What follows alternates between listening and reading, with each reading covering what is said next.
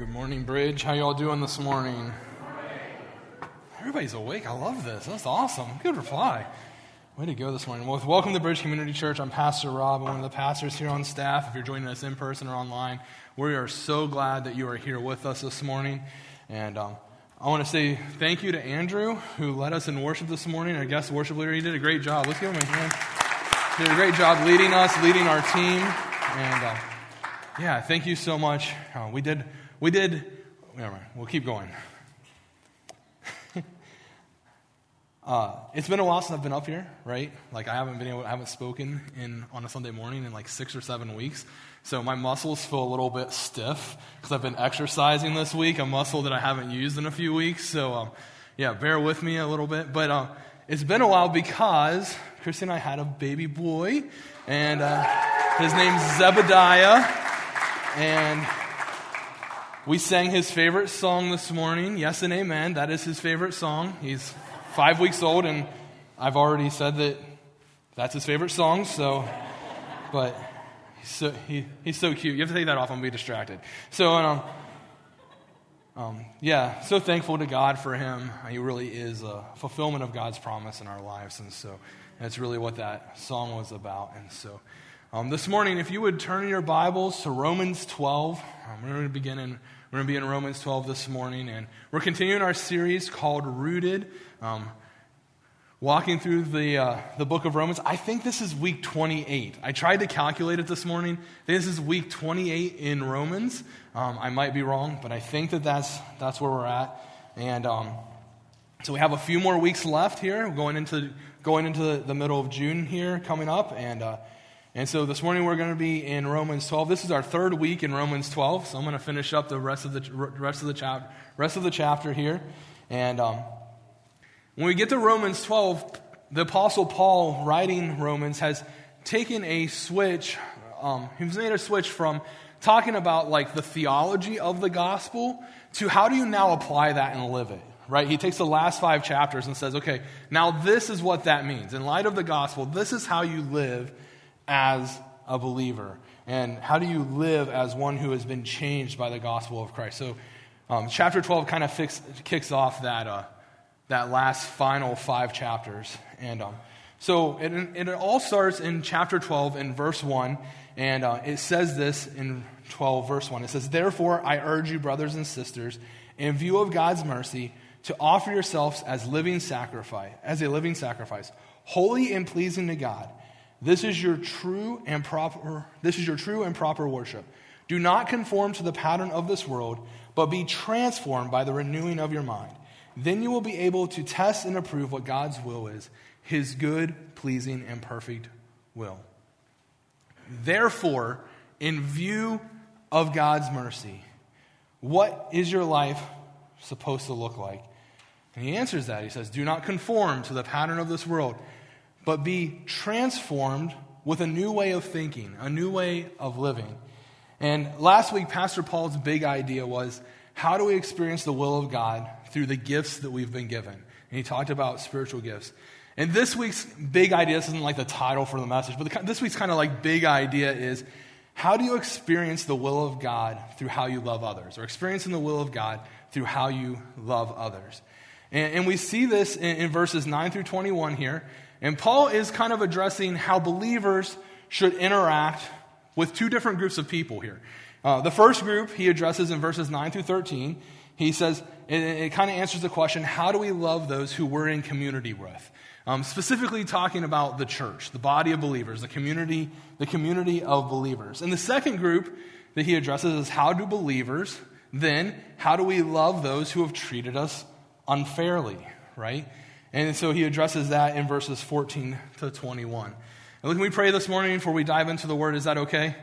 Father, I thank you so much for giving me the opportunity to be here this morning. God, I thank you so much for this church and this community of believers. Lord, I just pray that as we dive into the truth of your word and what the Apostle Paul is writing to us, Lord, God, I just pray that you would impact our hearts, impact our lives. God, let me be able to speak clearly, and it's in your name I pray. Amen. Amen. So let's start we're going to start looking at verse 9.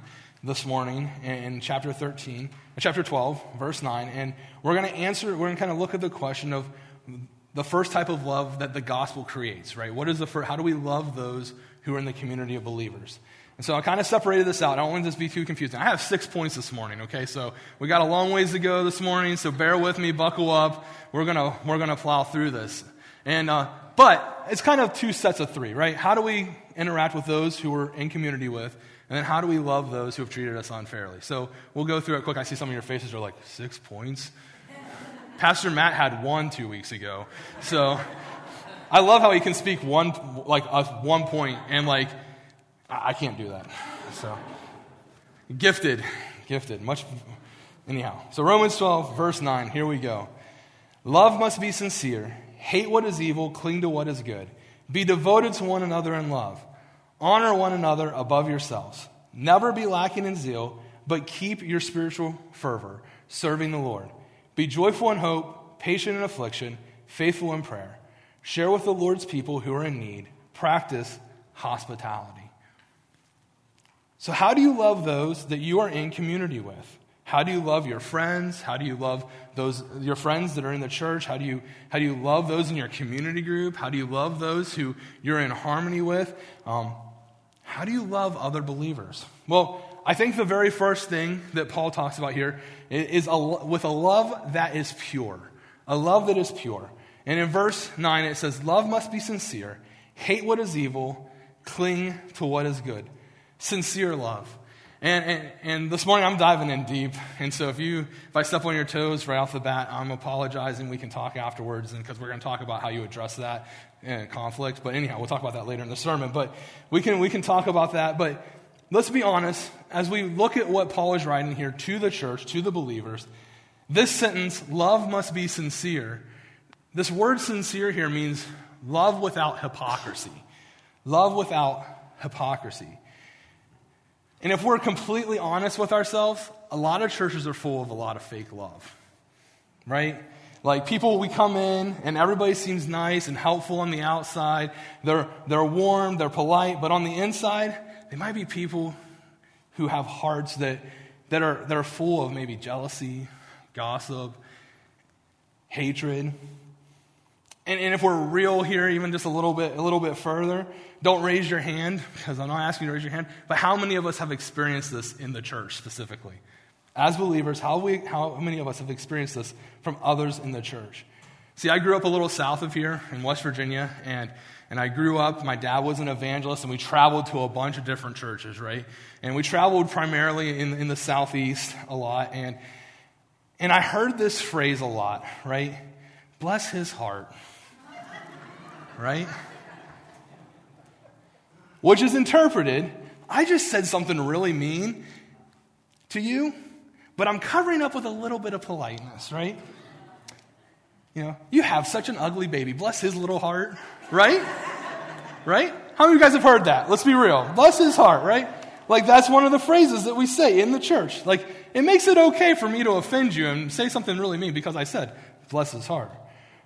Or maybe we take it a step further and say, with all due respect, right? That's like the professional way of saying bless his little heart. With all due respect, right?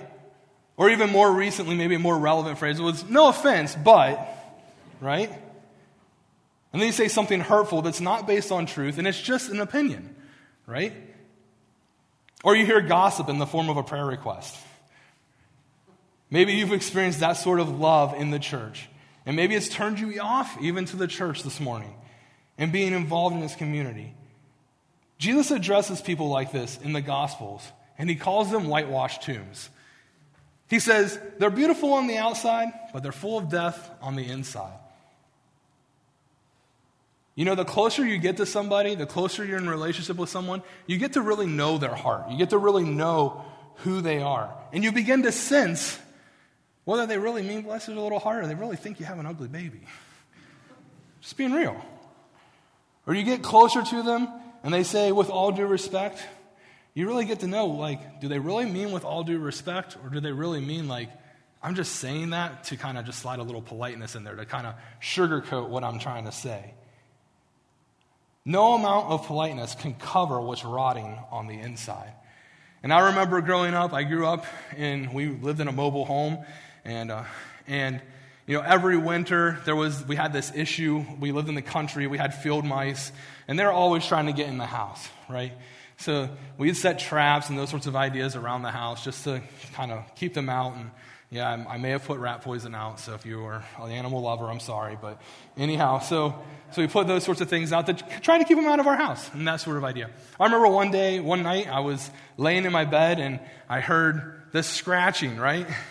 And I was like, wow, it sounds like a paper bag, like a plastic bag scratching, and didn't think anything of it. Well, a few days later, there was this odor in our house, this really bad odor that couldn't figure out what it was. And so I got some Febreze, some air fresheners, and spraying it. And oddly enough, it was only in my room. And I was a teenager, so my mom just thought it was my room. And I was like, it's not just my room. Like, I smell it. So went underneath the house and figured out that the mice had chewed through the weather covering on the bottom of the house and had died in the floor. And we couldn't get to it. So there was nothing that could cover up this smell. You just kind of had to wait it out, right? You had to wait on this thing to decompose in your floor. But hypocritical love is like that. It's like that dead mouse that died in the floor. There's no amount of air freshener or politeness that can ever cover up what is happening inside of someone. Paul says that our love inside the church should be different. It should be love that is love all the way down, right? It's love that is pure. And you might say, Pastor Rob, that's really easy for you to say, but there are people who are really difficult to love, even in the church. And you're right. Everyone has flaws. Everyone, no offense. Here we go, right? No offense. With all due respect, we all have annoying flaws in our lives. But how can we love sincerely without hypocrisy? Well, I think we look back to Romans 12:1, which is what we read just a little bit ago, that says, therefore, in view of God's mercy, the mercy that we receive from God, we are empowered to give it to others through tender love. So how are we empowered to give sincere love? I'm glad you asked the question. That's the next piece of what this verse says. It says, love is sincere, and it is grounded in truth. Hate evil, cling to what is good. Pure love is sincere love that is grounded in truth. Love always has to be grounded in God's truth. We can easily recognize love that's not grounded in the truth of God's word because it's insincere. And honestly, if it's not grounded in the truth of God's word, it's really not love at all. Being grounded in truth is being willing to say something when you know that someone has sin in their lives inside the church. It's being willing to have conversations that might feel difficult, but because we're grounded in the truth of love and we're part of a body of believers, we should be able to do that. We should be able to call out that maybe hint of hypocrisy in somebody's life and say, hey, you know what? I smell a little bit of a stench. We should have a conversation about this. But will it be willing to say it out of love? Sometimes our view of what's right and what's wrong can be blurred by the relationship that we have with others. You ever seen that in your life? Like, you can be really close to someone, and I can take it from my family's perspective. Like, somebody's walking in sin, and I know that, but I don't want to have a conversation with them because our relationship is so close, and I don't think it really looks like sin. I can begin to make excuses for the way they live because it makes them happy, right? Like, they're happy in what they're doing in life, even though they may not be walking the way that they should be walking. And we don't want to say something because we don't want to make them upset. And that's not a sign of love for them. To be honest, that's a sign of a lack of love for them. Love that is pure means that nothing can blur our view of what's right and what's wrong. It's based on the truth of God's word. And this word detest here, it says hate, this word hate what is evil, cling to what is good. That word hate literally means to be horrified by it. You should be horrified by the sin in somebody other believer's life. That's what he's saying here. And when we're horrified, it doesn't mean that we go and gossip about it and say, hey, Joe, you know what I saw and so do? That's not what that means. It means go and have a conversation. He says, love them, go to them, speak truth to them, cling to what is good, cling to the good, cling to the truth of God's word. We need people like that in our lives, especially in the body of believers, especially in this community. And think about it like this. Think about a parent and their child. Now, there's lots of viewpoints on disciplining children, so we're going to talk about discipline as a general term this morning, okay? It's a general term. And when parents don't discipline their children because they can't handle the tears or anger of their kids, and the parent caves in and gives in, even though it may not be what's best for the child, when that happens, it's not that they're loving their kids so much that I want to give them this thing, even though it's going to hurt them. It's that they love their kid too little. Because honestly, discipline hurts. Honestly, hard conversations, sometimes they hurt. And I've heard it said that a parent who won't go through this discipline and correction ultimately doesn't love their kid too much. They love them too little. And this applies to our relationships inside the church. We love each other enough to tell each other the truth. We love each other enough to have conversation, because love that is not based on truth is not ultimately love at all. A love that won't warn against the dangers of sin isn't ultimately love. And there is kind of a caveat here that love that is sincere, or love that is sincere, is love without hypocrisy. So what does that mean? What do we think about that? So we have to make sure that we're walking in truth before we can point out the flaws in others. Doesn't mean we have to be perfect, but it means we should be pursuing truth in our own lives before we can point out the flaws in other people. Doesn't mean we have to have it all together. Sincere love is not judgmental. It's not hypocritical. It's based on the truth of God's word. And when we won't tell the truth to someone, what is motivating us is not our love for them. It's our desire to be loved by them. We're afraid of losing their affection or losing their friendship or losing that relationship. And it's like the parent who won't discipline. They love their comfort more than the well-being of their kid. We love feeling loved by that person better than we love the well-being of the spiritual walk of that person. So we don't have to worry about feelings. It's like, you know why? Because Paul addresses that next. He says, don't worry about their feelings towards you. Because he says, first, love them with a love that is pure. And second, love them with a love that is undivided. Love them with a love that is undivided. Verse 10 says, be devoted to one another in love. A type of love here is brotherly love. Love deeply as brothers and sisters. The love of believers in community should be undivided. It should be as a nuclear family. And I know that some of us here come from messed up families, and that's okay. Let's think about healthy families this morning. An undivided, healthy, let's view this through the lens of a healthy family. In a healthy family, if a sibling develops a problem, you don't give up on them. Healthy families stick together. If someone speaks truth to you, you don't cut them out of your life because you didn't like the truth that they spoke to you. You stay in relationship. We need that type of love in our lives. When things get tough in life, we don't give up on each other and walk out. In a healthy family, we work through the problems. The verse here says devoted to one another. In a family, the problems experienced by one family member is the problem of the whole family, right? So if somebody in the church has an issue in this community of believers, there's somebody that I'm doing life with, and they have a problem, their problem is my problem. I own it as my issue, and I don't give up on them. If something happens for me, and I'm rude to the person that I'm in a relationship with, if something happens and I offend another believer, I don't avoid the situation when they call me out. I invite them back into my life. That's what the love in the community of believers should look like.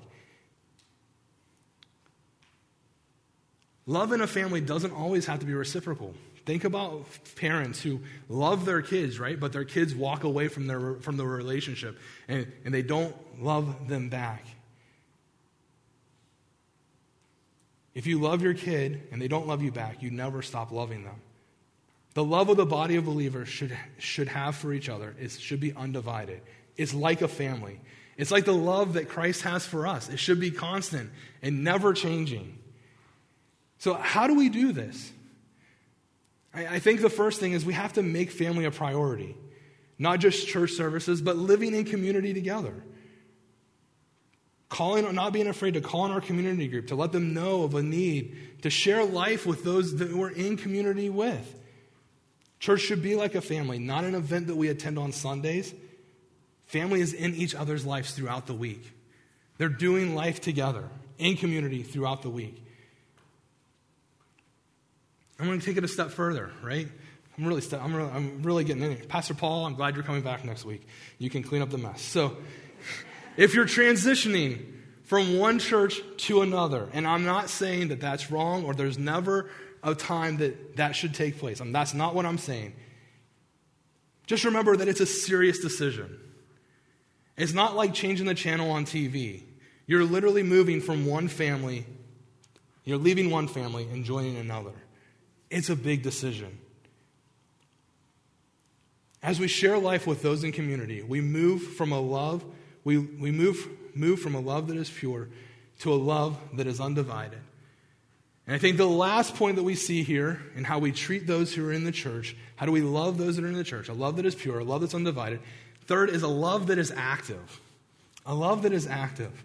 And you see this in verse 10 through 13. It says, honor one another above yourself. Never be lacking in zeal, but keep your spiritual fervor. Serving the Lord. Be joyful in hope, patient in affliction, faithful in prayer. Sharing with the Lord's people who are in need. Practice hospitality.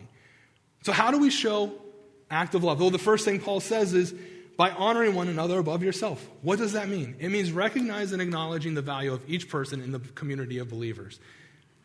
See, the world would tell us that someone has value to a community by what they can bring to the community. Their accomplishments, their skill set, maybe their financial status, whatever those similarities would be. But Paul says in verse 2, he says, do not conform to the pattern of this world, but renew your mind. Think differently about this. The scripture teaches us that every person has great value because every person is someone made in the image of God. So each person is a valued part of the community. Each person's a valued part of the family, no matter their accomplishments, no matter their talents, their skills, their financial status. Every believer you see walking around in this church is someone who is purchased with the highest price that could ever be paid, and that's with the blood of Jesus Christ. Someone died to purchase. Jesus died so that we could be part of this family. Every believer you see possesses a spirit of God. And they are destined to one day rule with the King of Kings, with Jesus Christ. Love that is active, the verse goes on to say, never lacks zeal. And that means they don't get lazy in doing good to other people in the body of believers. They never get lazy in valuing others. We treat them better than we want to be treated, serving others, being spiritually all in the family. And spiritually all in is being willing to have those hard conversations in the community of believers. The scripture then goes on to say, not lacking spiritual fervor. And in the Greek, this word fervor means to boil over. It means to boil. So your spirit should boil when you're showing love to people in the family, in the community of believers. Your spirit should boil over whenever you love those who are in the body of believers. How is our love active? How is our love active? I think Paul just lays it out for us again. He says, be joyful in hope, patient in affliction, faithful in prayer. Share with God's people who are in need, and practice hospitality. We can be joyful in hope because we know that ultimately God works all things for the good of those who love him, who have been called according to his purpose. We talked about this a few weeks ago. We may not be the way that we think it should be, but God is ultimately going to work it out. So we can be joyful in hope. We can be patient in affliction. Isaiah says, but those who wait on the Lord shall renew their strength. So patience. Faithful in prayer. Because we serve a God who answers prayer. He wants to be actively involved in our lives. We know that we as a church family have experienced the faithfulness of God. because of our prayer. And when we begin to truly love actively those in the family of believers, it impacts the way that we recognize outside of the church. It says, never letting a need in the body of believers go unmet. So love moves beyond words to a love that is active. And then there's a final statement here. He says, practice hospitality, period. Practice hospitality. And that word, that practice hospitality, actually means friendly love for outsiders, right? So not just those who are in the church, but those who are outside the church. How are we treating them? Love for our friends outside the church. So first, and I don't think it's a mistake of the way that Paul writes this. He says, share with the Lord's people who are in need, and then practice hospitality. So it's like two things. So first, the order here is important, because I think first, there should never be a need that goes unmet inside the body of believers. There should not be a person in need in our community. So first, the needs here inside the church gets met, inside the community of believers, before the needs in the community outside the church get met. Whether it's a financial burden, a health burden, a problem in a family, when that happens, people in the church should come alongside and bear the burden with them. And that love and commitment towards each other should spill out into the streets. When those needs inside the church are being met, they should spill over to the person who is outside of the body of believers. And when these things take place, guys, it changes the way that our lives, it changes the way that our church runs, it changes the way that the world views the church, it changes the way that outreach is done, it changes the way that the gospel is spread, because we don't need fancy events and we don't need huge crusades. If the body of believers is truly loving each other, the way that Paul is calling us to love each other, then people are going to be attracted to the gospel of Jesus Christ. People are going to be attracted to know, like, what is different about this group of people? What is different about Bridge Community Church, right? Like, they're in Lansdale, and there's not a person in their church who has a need that goes unmet.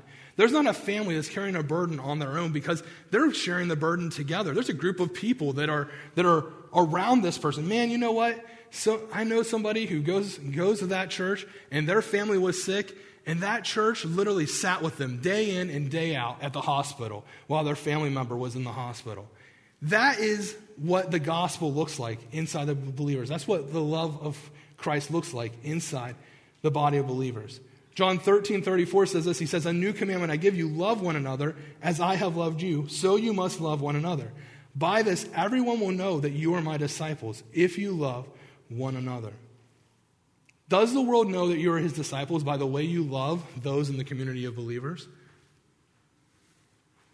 Paul is saying you should live this way if you're a believer. This is a new way of living in light of the gospel.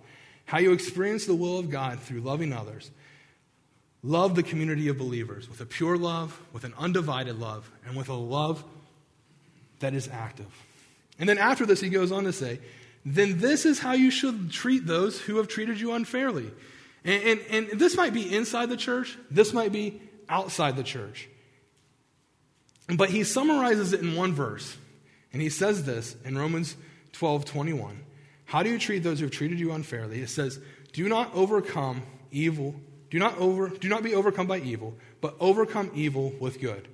When someone treats us unfairly, it's easy to let evil overtake our minds. It's easy to let, the world would say, get even, get revenge, cut them out of your life. You're better than them. Keep going. But remember, we're not to give in to the pattern of this world, but we're to renew by a new way of thinking. And by doing so, we experience the will of God. So Paul moves on to address, how do we love those who have treated us unfairly? And I think there's three ways that we see this. And I'm going to start in verse, I'm going to skip around now through the second half of this chapter, okay? So number one is love that is humble. We treat them with a love that is humble. It says, verse 16 says, do not be proud, but be willing to associate with people of low position. Do not be conceited. Love with a love that is humble. When Paul was writing this, they lived in a time period where there was a hierarchy that was taking place in the culture, right? And that there was a clear lines of distinction between those who between the privileged and the underprivileged. And there were different standards of justice. There was different opportunities for progress. And he tells them, don't be proud as believers.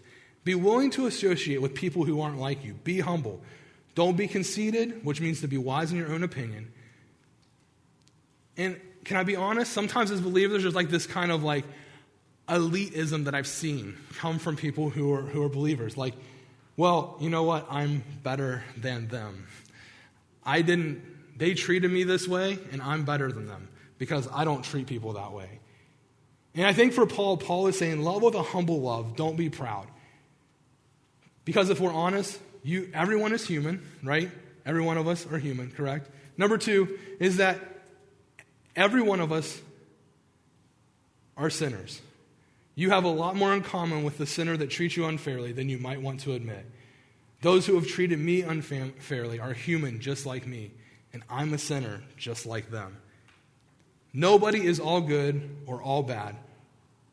We all are good and bad. And oftentimes those who hurt others do so because they were deeply hurt themselves. And I realize in my life, by the people who have hurt me, if I had been hurt like they had been hurt, I probably would treat people the way that they treated me. And if we can view things through that lens, it doesn't excuse their actions. It doesn't release them from responsibility. It gives us a profound sense of humility as we love them and we approach the situation and we approach them. We can have a love that is humble when we see those who have wronged us through the same eyes that Jesus sees us. We're all his creation. We're broken, in need of a Savior.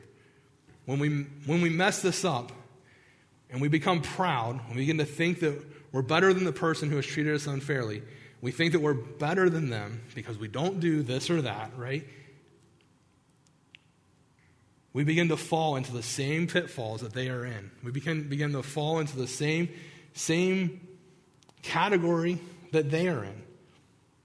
We should have a love that is humble when someone treats us unfairly. I think the second one is we should have a love that forgives. We see this in verse 17. It says, do not repay evil for evil.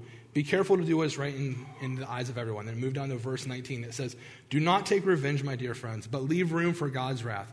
For it is written, it is mine to avenge, I will repay, says the Lord. On the contrary, if your enemy is hungry, feed them. If he is thirsty, give him something to drink. Paul says, don't have a get even attitude here. He says, do what is right. Serve them. Do not take revenge. It's not our place to get even or even bring judgment on them. He says, treat them with kindness. He says, don't get revenge. Not with that. Here we go. Not with the spouse that's insensitive whenever you've had a bad day, right? Don't get even with your sibling who borrowed your jeans and never gave them back. Not against the person in the red Civic who cut you off on your way to church this morning with a license plate number of, never mind, I'm just kidding, not going there. But do not get revenge. Not against the guy at work who spread false rumors about you. Not against the parent who has disrespected you or the child that has made your life hard. Not against the person who committed a crime against you. Why? Because it says, vengeance belongs to me, says God. I will repay. And Paul's quoting here Deuteronomy 32:35. This means that God will bring into account every sin ever committed. Not one sin will go unjudged. Every single one will be accounted for. Every sin ever committed will be paid for by the person and their punishment in hell or by Jesus who died on the cross for them. Thus, your revenge against evil is not required. Leave judgment to God, who will judge perfectly. Every sin ever committed is either paid for in full by that person in hell or by Jesus on the cross. Your vengeance is not required. We can rest in the promise of God. It says that he's working all things, even the bad actions of others, for our good. And I think one of the most beautiful stories of forgiveness is in the end of Genesis, whenever it's a story of Joseph. And Joseph is standing before his brothers who had sold him into slavery. They had betrayed him. They had lied to their own father about his death. They had treated him so unfairly, if we were to say it like that. And Joseph is at this place of leadership, and he literally has control. He has their destiny in his hands. He has his brother's destiny in his hands. And he's standing there, and I think about how much that his brothers had taken from him. They had taken literally his life from him, if you were to think about it that way. Did he go for revenge? No, the scriptures say that he forgave. And what he said was so key. He said to his brothers, "You meant it for evil, but God meant it for good." Don't miss the connections between that phrase and Joseph's ability to forgive. Believing that God is working good in your life, even though through other people's bad actions that are what enable you to forgive. Does that make sense this morning? If you look at it through the eyes of God is working in this situation, even though I was treated unfairly, even though I was wronged, if I look at that and say, God is using this situation ultimately for my good, it enables us to begin to forgive the person who has treated us unfairly. Resting in the sovereignty of God frees us to forgive. Notice that Joseph wasn't saying here that they were innocent, right? Or that God would hold them as innocent. He just recognized that their evil plans, God was using it for God's good purposes in his life. Sometimes an obstacle to forgiving people, even after we've confronted them, is that we feel like they haven't felt the sting of what they've done to us, right? Like, you need to feel the same pain that I felt. Maybe Joseph to his brothers would be like, you know what? Let me take you and sell you into slavery. You need to feel what it feels like to be betrayed. You need to know what it feels like when your whole family has thought that you were left for dead. I don't feel like I can forgive you until you felt what I felt. Did Joseph's brothers fully understand what they had done to him? I don't think so. I don't think they understood the pain that they could have caused him. But they didn't have to for Joseph to forgive. Joseph was freed to forgive because he recognized the larger and bigger plan of God in all things in his life. Believe that the ultimate vengeance of God and the good sovereignty of God is what gives you an incredible freedom to forgive others. Has someone treated you unfairly? Paul says, love with a love that forgives. Love with a love that is humble. And I think finally, love with a love that heals. And we see this in verse 18. It says, if it is possible, as far as it depends on you, live at peace with everyone. In verse 16, it uses the phrase that says, live in harmony with one another.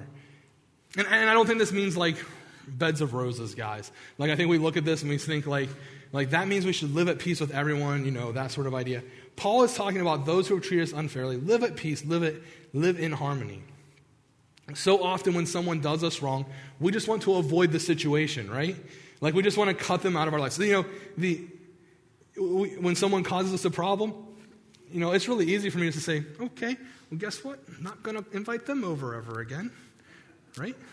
Or someone says something I don't like, well, I'll just avoid them every time I see them. So if I see them at the grocery store, I just make sure I go the other aisle, right?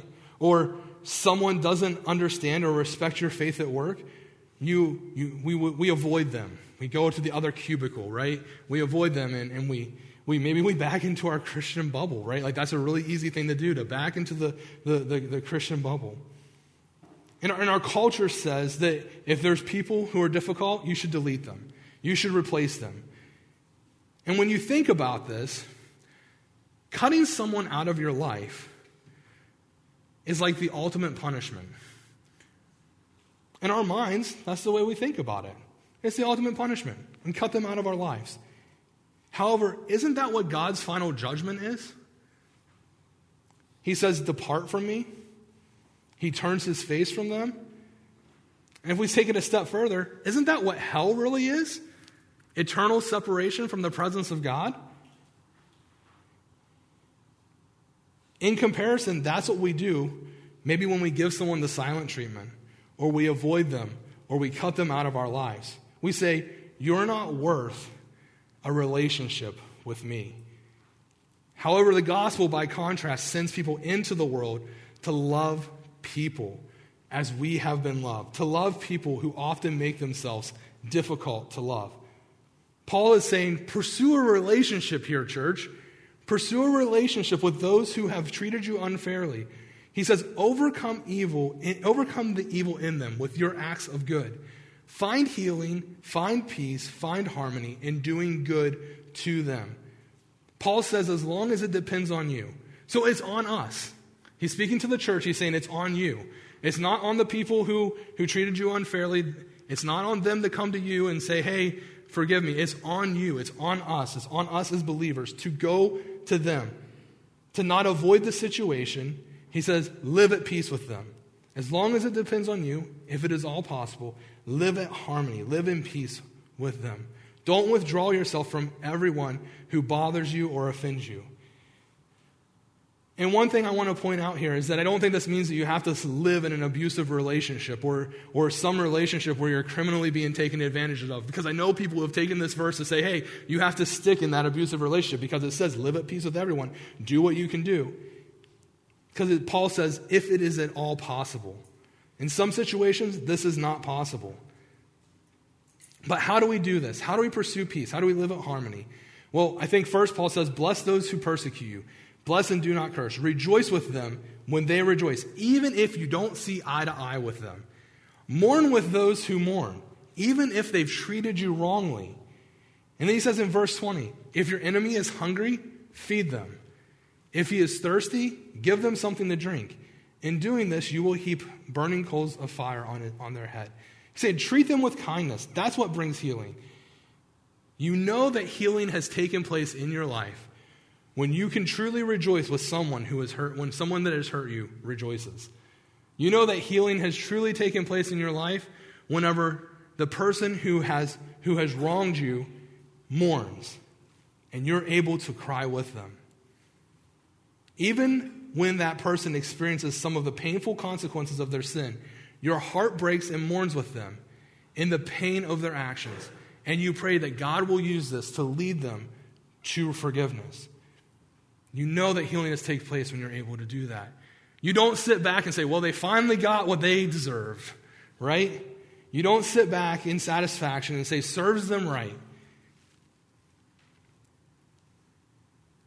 Isn't that what Jesus did for us? In the midst of our sin against him, on the cross, he wept for us and prayed for our forgiveness.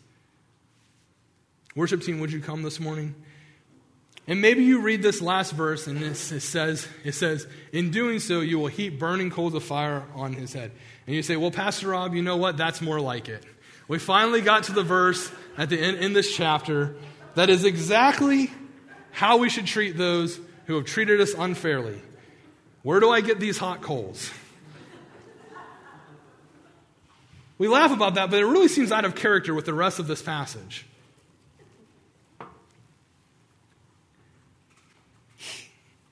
Heaping fiery coals on someone's head was a Jewish metaphor. It wasn't literal. But by heaping coals of fire, it'll do one of two things.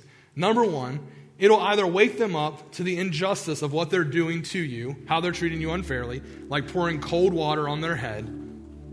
Or number two, it'll increase God's judgment on them in the day that he brings vengeance. God will say to them on Judgment Day, after kindness upon kindness, after service upon service, that they showed you, this is how you still treated them. You still treated them unkindly. You still treated them unfairly. And God's judgment on them will be worse. Your kindness will literally heap coals on them. Our preference, my preference, I hope that everyone in here's preference would be that they wake up. That they wake up. But either way, our response to their evil is to bless them. And in doing so, you will conquer evil and stop the spread of the cancer of evil in your life. You have a 50% chance of bringing healing to the offender by treating them nicely. One of two choices. They'll either wake up or they'll suffer the vengeance of God. What changes someone's heart is not an eye for an eye. It's grace. And isn't that how Jesus woke us up? Martin Luther King Jr. said, darkness cannot drive out darkness, only light can do that. Hate cannot drive out hate, only love can do that. Verse 21, Paul says, do not be overcome by evil, but overcome evil with good. And as we wrap up this thought this morning, no matter who it is as believers, we are called to love through the lens of the gospel. The gospel is sincere. It's pure. It's truth. It's undivided. The gospel brings unity. It's active. It speaks to humility. It offers forgiveness. And the gospel is the source of healing. If God gave me what I deserved, I would have been condemned. I deserve death, but because of Christ, I have life. I have experienced mercy, so I must humbly show mercy. We can't love this way without experiencing Christ's love for us. We can't love those in the community of believers or love those who have treated us unfairly the way that Paul talks about without his Spirit inside of us, walking with us and guiding us, speaking to us, changing the way that we see others, seeing them through the lens of the gospel, through how Jesus sees them. And so this morning, as we close, the band's going to play a song, and there are going to be some reflection questions on the screen. How do we love those that we're in community with? And how do we love those that are treated unfairly? And so we're going to take a few moments, and I'm going to ask you, maybe you need to pull out a piece of paper and jot some ideas. Maybe you need to spend some time just in reflection answering these questions. How are you connected to the community of believers? How do you love those that you're in community with? Do you treat them like family? How do I love those that have treated me unfairly? Have I pursued relationship with them? Is there unforgiveness or bitterness in my life? So let's do some personal reflection, personal inventory this morning, and I'll come back and close.